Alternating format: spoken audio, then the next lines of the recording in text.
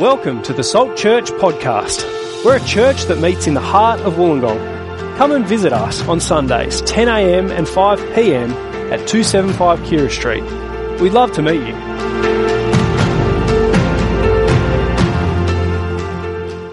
Well, hi there, I'm Andy, one of the pastors here at Salt, and a big welcome to you, particularly if you're visiting here with us this morning. We love having people visit us at Salt. We're starting this new series, Unexpected Truths, looking at 4 things that the Bible tells us, 4 surprising things. And our goal is that over the next 4 weeks that we'd see some really helpful things, particularly for those of us here who are checking Jesus out, looking into Jesus. We pray that this would be really helpful for you as you explore who Jesus is. And for those of us already Christian, our hope is that this would be an encouragement to you and further convince you of the basics, the foundations of what we believe here at Salt. And the topic that we're looking at today is God is there, and you can know him. So why don't I pray, and we'll jump into it and see what we have to see. Lord God, we thank you that you are there. We pray that you would reveal yourself to us by your word, and pray you'd be speaking through me now. Amen. Well, I was talking to someone a while ago. Let's call them Jamie, and we were chatting about spiritual things, and they professed to be agnostic. They didn't have any particular spiritual beliefs themselves, and as we talked, they shared that they didn't think there was enough spiritual evidence, or enough evidence to really have anything more than a vague idea of spiritual stuff. And so I shared some of the stuff that I believed, and I talked about Jesus and the claims of the Bible. And they were surprised to hear that there was evidence for what the Bible says. There was proof. And we talked a bit about that. It was more than just blind faith that Christians have. They were surprised to hear that God is there and that we can know him. So that's what we're going to be looking at today. But how can we know that? How can we know that God is there? There's so many different religions. So many different religions that make different claims about God. I don't know if you've had this experience. You go to a restaurant and the menu is massive. It's this big, and then it folds out and out and out and out. And it's overwhelmed with choice. And they come and ask you what would you like, and I just panic and just choose something, and someone else's meal looks so much better, and I suddenly regret it and wish I'd... Sometimes it feels like that with the religion. There's so many religions out there. How do we know? How can we possibly know which one's real, which ones are true? You know, so many people make different claims about God. How can we know which is real? Muslims claim one thing about God. Christians claim something else. Hindus say there's 3 million gods, and Buddhists say there isn't a God. Well, what do you do with that? Wouldn't it be easier if God just showed himself? Or herself, or whoever, so that everyone could just see, and we could know with certainty what is true. Wouldn't have to be confused. Well, what are some ways that God could show himself? I'm using the pronoun himself because I'm convinced from the Bible that's how God reveals himself. That's his preferred pronoun, so we're going to go with that. But what do you think? If God was to show himself, how could he do it? What do you reckon? Call out. Riding in the sky, yeah. Just not an aeroplane, but just some big thing that I am here. Lots of big miracles, public miracles, yep. Anything else? If God was, what are some ways God could show himself? Private? Yes, you have a dream or appears to you and tells you exactly what his plan for your life is, or that he's real, and tells you, yeah, that'd be good, wouldn't it? That'd be helpful. Yeah. There's lots of different ways. And if there is an all-powerful God who created all things, surely they could do any of those things, all of those things even. They could do the skywriting and just do a blitz, the skywriting and the vision appearing and all these kind of things all at once, and everyone would be convinced that why doesn't that happen? You might be asking that question. It's a common question. Why doesn't God just show himself? And then that can kind of slide into the next question. If God hasn't done a very good job of showing themselves, how can we be held responsible if we don't follow God? It's not my fault. It's not my fault he hasn't shown himself. And the next step, well, if God is there, he'd understand why I didn't follow him, because he didn't make it very clear in the first place. It's not my fault. I've done my bit. I've kept my eyes open. Nothing happened, so... it's not my fault. But what if God has shown himself and you've missed it? Right? That's a scary thought. So there's a lot at stake with this question, and the answer has a lot of significance. So I think that's why we're digging into it today. It's important to work out. Because we believe here at Salt that there is a God. God is there and that we can know him. We believe that he's knowable. And so the question is, what has God done to show himself? How can we know he's there? What has God done to show himself? Well, there are two things that he's done, two big things to make himself clear. The first one is that God shows himself through creation. We read that in Psalm 19. Amy read that earlier. It says, verses 1 and 2 says, "The heavens declare the glory of God, the skies proclaim the work of his hands. Day after day they pour forth speech, night after night they reveal knowledge." So the skies, the stars reveal knowledge about God. On New Year's Eve, I was waiting for the fireworks with my kids, and we were looking up at the stars, and as they kind of slowly appeared in the night sky, and we were trying to work out which star was which. And by the end of the night, so many stars had come out, and it just blew us away, looking up in the stars. And the Bible here says there's something about creation, something about looking at the stars or looking at the world around us that speaks to us and reveals God on some level. It says that God is knowable through his creation. He's knowable. And particularly the heavens, the stars. And we now know what these stars are. They're massive balls of burning gas, millions of light years away, hundreds of kilometres. But there's something about looking at these stars and looking at the world God's made, and it makes you feel small, makes you think there's something more to life, hints of something else. It's a universal experience. As anthropologists, they haven't found a single civilization throughout history or a culture on earth that doesn't worship some sort of God or some sort of spiritual being or have some sort of religion. Not one. Every person, every people group in the world, every culture throughout history had some sort of sense that there is a God or gods out there. It's because all cultures have this inbuilt knowledge that there's something greater. In the heart of us, we know. And many people you speak to believe in some sort of God. They might not exactly know what that is or be able to articulate it, but people often have a spiritual belief. They're going to have a different understanding of what that is. So it's not very conclusive. You can't just look at the stars and know everything there is about God, but there's something. We all come up with each culture comes up with a different version of what God is. And we have thousands of different religions interpreting creation differently. So while we may be able to look at our world and the stars and get a sense that there's more to life, it's pretty inspecific. But it's still there. God does reveal himself through creation. It's just a very general, broad revelation about himself. So we can't learn much from God just by looking at the world. It's certainly a start, and it's a helpful clue to understand what God has done to reveal himself. To know that God is there, it's more than just a starry night. We need God to show himself specifically. And that's the second way he shows himself. He shows himself specifically. And that's some of the ways you guys came up with. If not just the creation, but skywriting or dreams or whatever. God has done much more than just give a general message to people everywhere. He's shown himself specifically. He's done it according to the Bible in the most extraordinary way. If God were to reveal himself, there's two ways he could do it as well. Two ways he could reveal himself specifically. Two categories that a revelation from God could fit into. And our answers kind of picked up on this. A private or a public reveal from God. You can have the public or the private. God could reveal himself privately to each of us individually. Through a dream or a vision or a voice, a private revelation. Or he can reveal himself publicly. Not just to one person, but a large group of people. And these two ways, there's two different ways that God could show that he's there. And all the world's religions fit into one of these two categories, private or public. But here's the difference. The first category, private, can't be proven true or false. If someone says they had a dream and God appeared to them, you can't prove whether that happened or not. I've got two letters here from two different friends that just happen to illustrate my point exactly.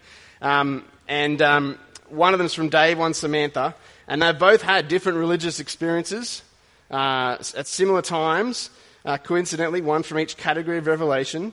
And I thought I'll read the first one. Do you want to hear it? Andy, dude.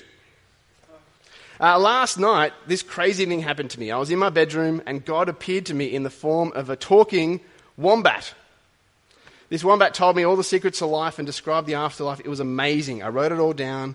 I've decided to start a new religion based on what this wombat has told me. And I'd like for you to be one of my first followers. Join me, Andy, from Dave, the founding prophet of Wombat Ministries. That's Dave. He had a crazy vision, and a wombat appeared to him in his bedroom and told him everything there is to know about life. Second one is Samantha, and she says, hey Andy, you won't believe this. I was at Wollongong Lighthouse yesterday afternoon, and suddenly a giant panda appeared next to the lighthouse. Me and my friends freaked out, and so did everyone else there. There was about 80 of us. But then this panda told us all the secrets to life and described the afterlife, all the bamboo you could ever want. It was amazing. They wrote it all, and I wrote it all down. I also spoke to a bunch of other people who were there. I got their side of the story. I wrote that down too. You probably won't believe me. Here are their phone numbers if you want to give them a call. I've decided to start a new religion based on what this panda has told me. I'd like for you to be one of my first followers. Kind regards, Samantha, the panda priestess. So, what do I do with that? I got these two friends that have had very different experiences of God. What do? I feel like I need to look into this more before making a decision about religion. The problem is, though, Dave and his wombat experience, how can I be sure that even happened? You know?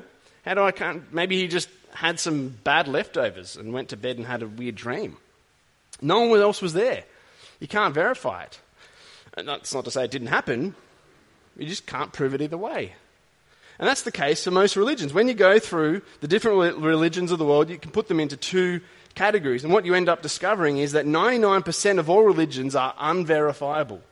They're based on private revelations from God. They're not based on testable events within history. They're based on private visions or dreams or particular insights into how the world works. That's 99% of the world's religions fit into that category. That doesn't make them untrue automatically. It just means you can't prove it either way. Here's two examples. Buddhism, for example.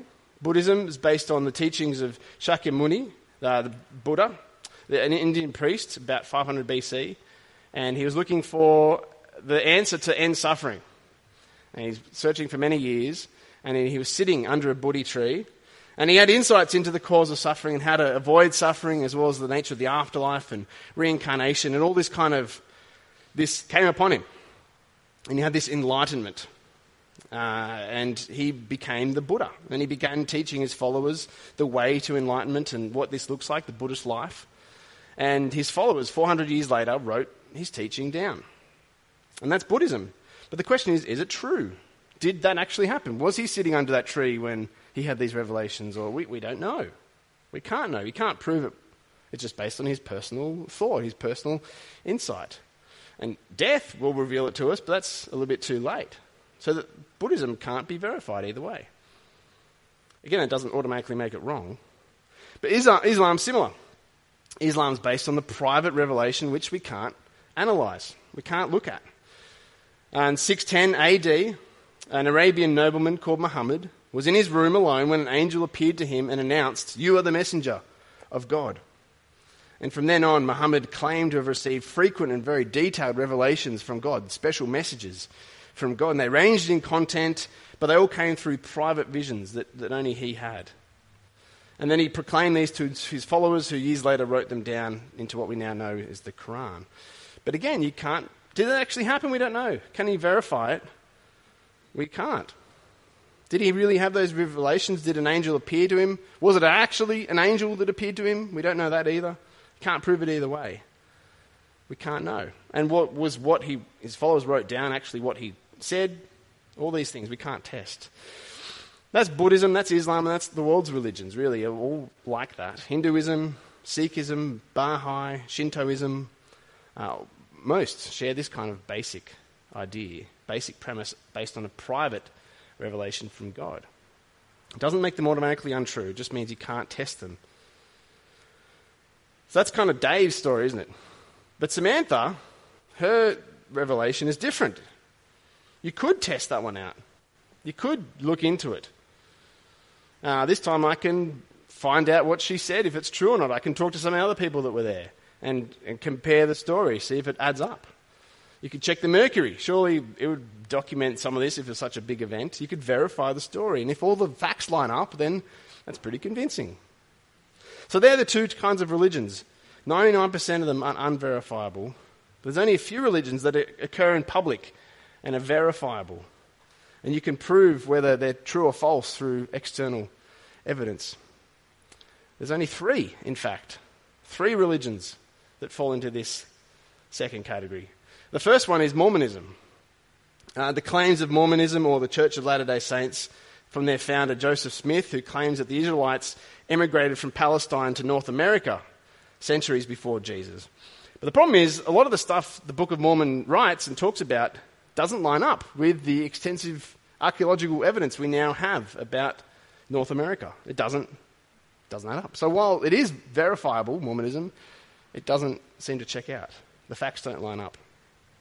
So that leaves us with two religions that do stand up to scrutiny, and they're both in the Bible.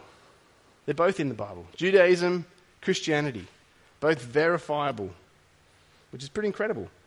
Time and time again we read in the Bible of public verifiable ways that God reveals himself. The Bible's got lots of private revelations as well, visions and dreams, God speaking to people that way.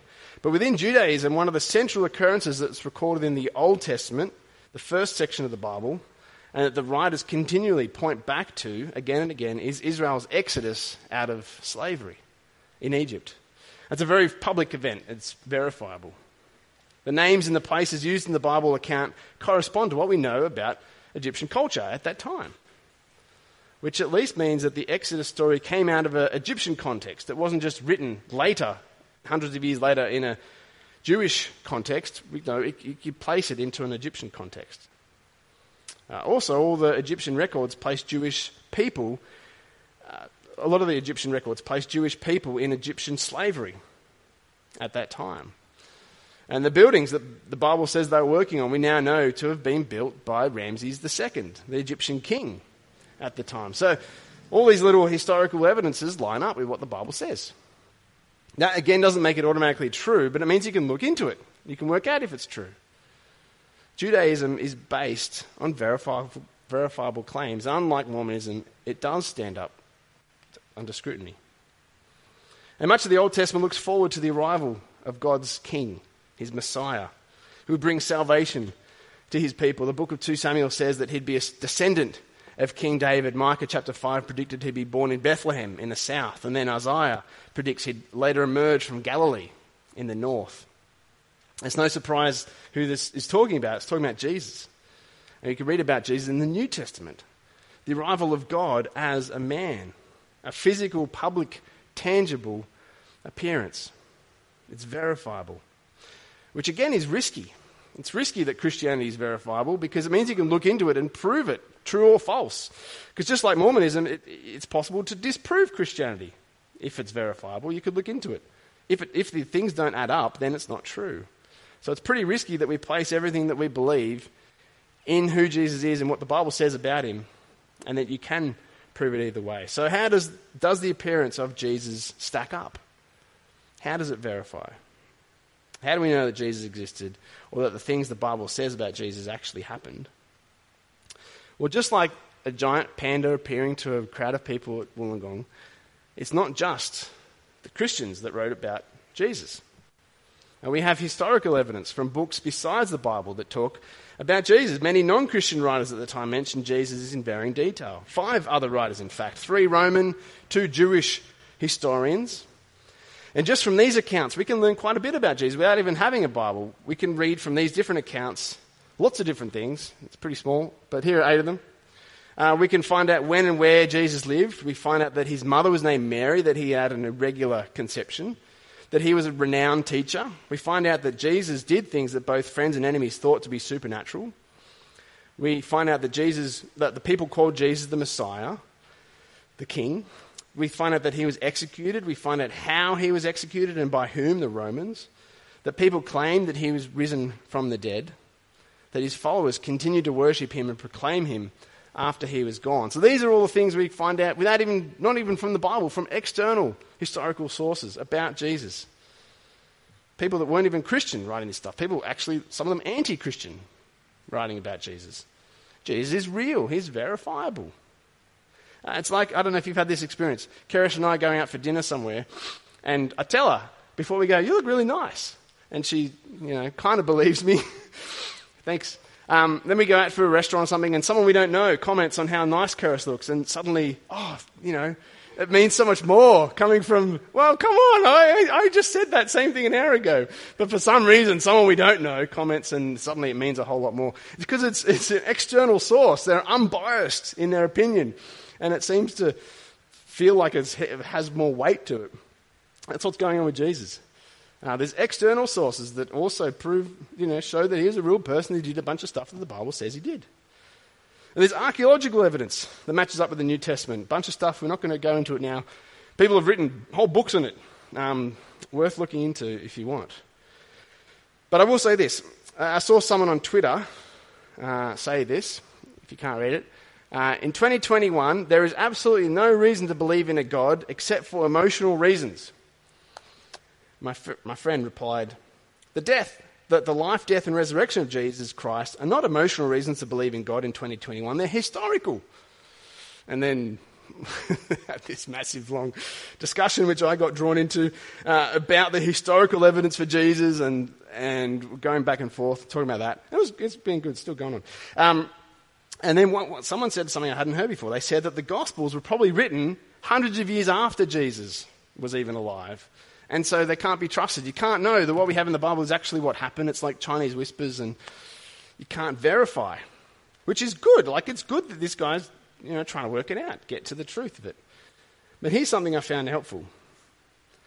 In the book of Acts, Luke's account of the early church, there's 80 that are mentioned in Acts that can be verified by historians and modern archaeology outside of the Bible. And throughout Luke's commentary, he drops in references to places and political rulers at the time. Many of those line up with the archaeological evidence that we've since discovered.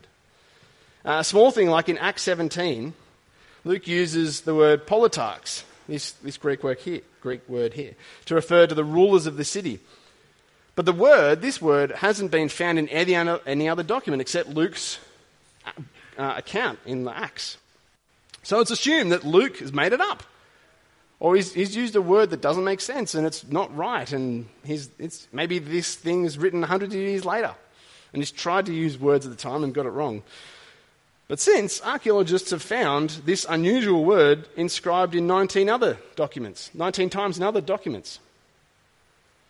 Again, that doesn't make what Luke writes true, but it means that Luke wrote it around the time of Jesus. He used a word that only people then used. It means that the New Testament wasn't written hundreds of years later by dodgy Christians who were trying to backdate their story.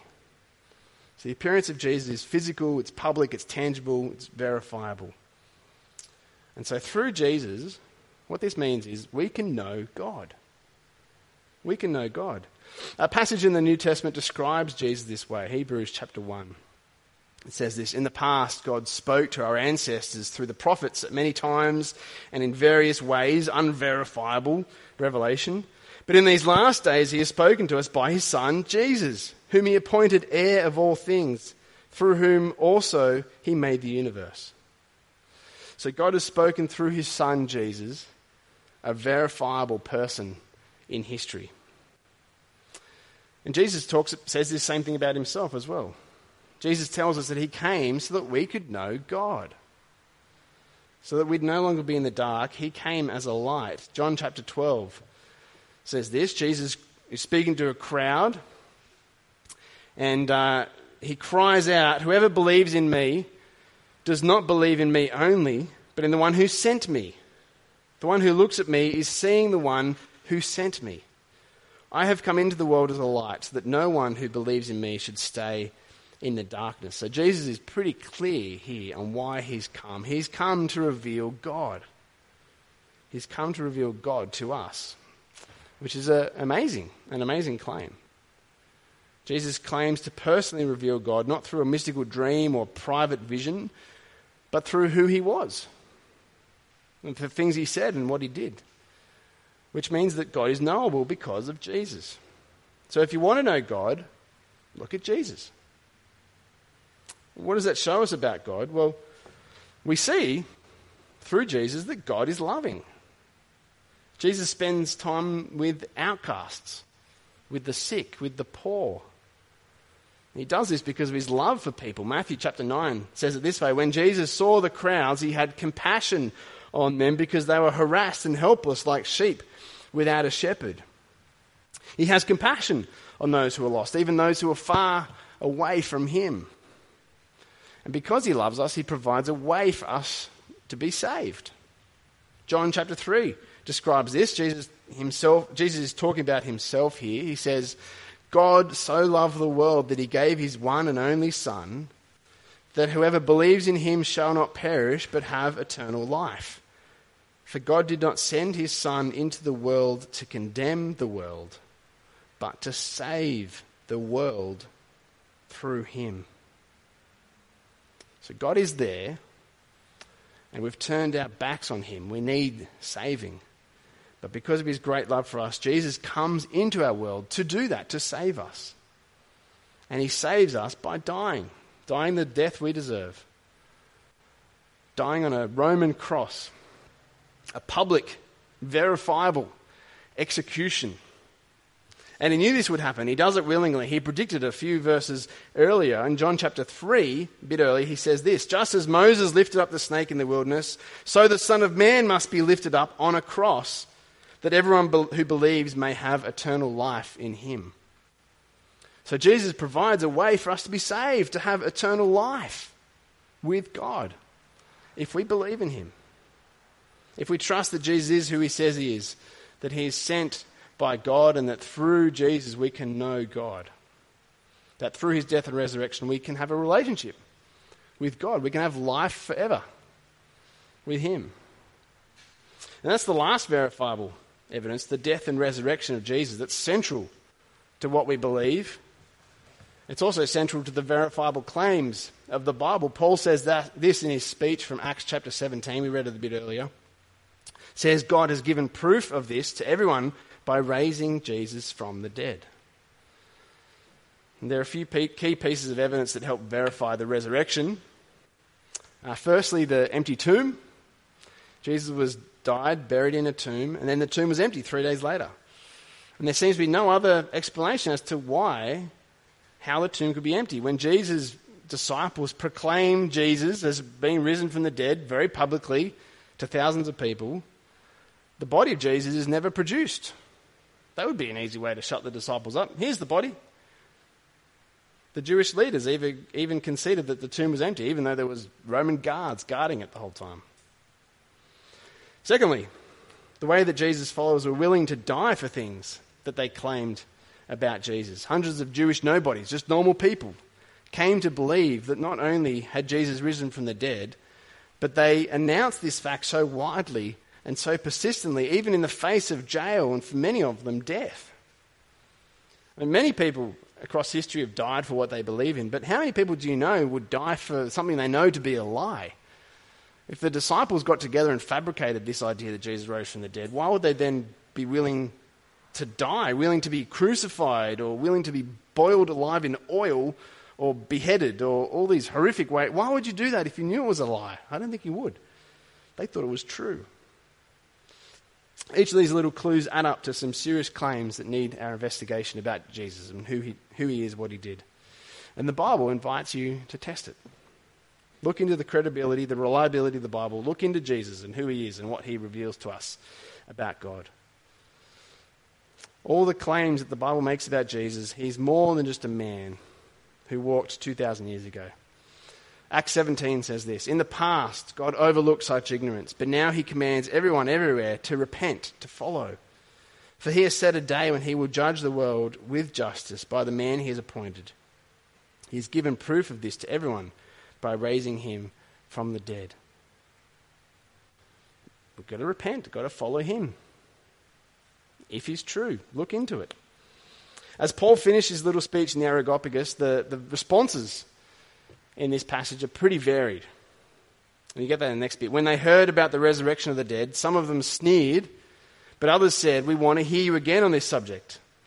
At that, Paul left the council. Some of the people became followers of Paul and believed.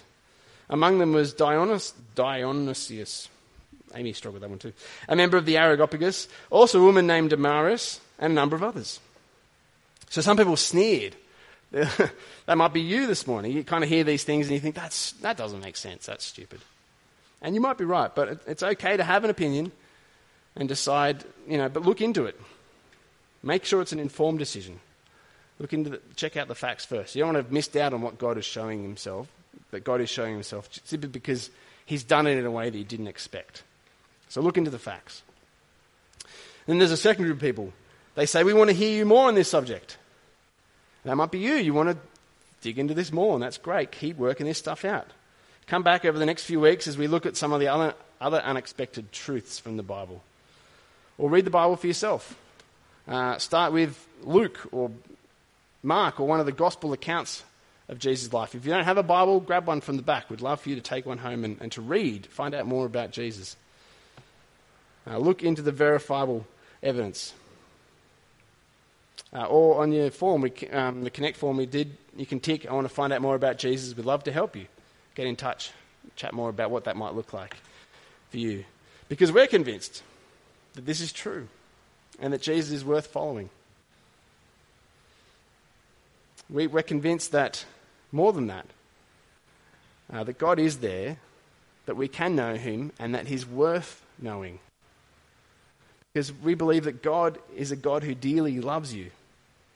A God who's shown himself most clearly in Jesus, who took the penalty we deserve on a cross so that you can have a relationship with him, a God that offers life and life to the full. So it's definitely worth looking into. The last group of responses is believing it to be true, like Dionysius and Damaris. It could be today you've realised for the first time that this stuff actually has some weight. It is true. And that's great. We'd love to help you with that. We'd love to help you follow Jesus. Have a chat with us at the end, or make a note on your Connect form. We'd love to help you follow Jesus. That'd be great. But lastly, some of us here, we've already decided years ago to follow Jesus. That we've decided that this is true. And that's exciting too. But if you find that you're doubting, or you aren't sure if it's true, remember the facts. Don't just rely on your feelings, but remember the facts, the things the Bible tells us. Trust the facts of the Bible. Go back to the things that can be verified. That while God has shown himself through creation, more than that, God has shown himself in the most amazing way through a man who stepped into history, Jesus Christ. So God is there, and you can know him, and he's worth knowing. God is kind, he is loving, he loves you, and he provides a way through Jesus for us to have life forever with him. Such good news. Such good news. I'm going to pray and thank God for this good news. Let's pray. Our Lord God, thank you that you are not distant or silent. Thank you that we can know you. Thank you that we can know you through creation. Thank you we can know you through your word. Thank you that you reveal yourself to us by your Son, Jesus. We thank you that the way that you love us and provide life and hope through Jesus. We pray for my friends here, people that are checking this out for the first time or looking into it. We pray that you would be making yourself clearer to them. We pray that those of us who do love you and follow you would trust you more. And we pray that we as a church would keep pointing each other to you, helping each other to live our lives for you more and more. Amen.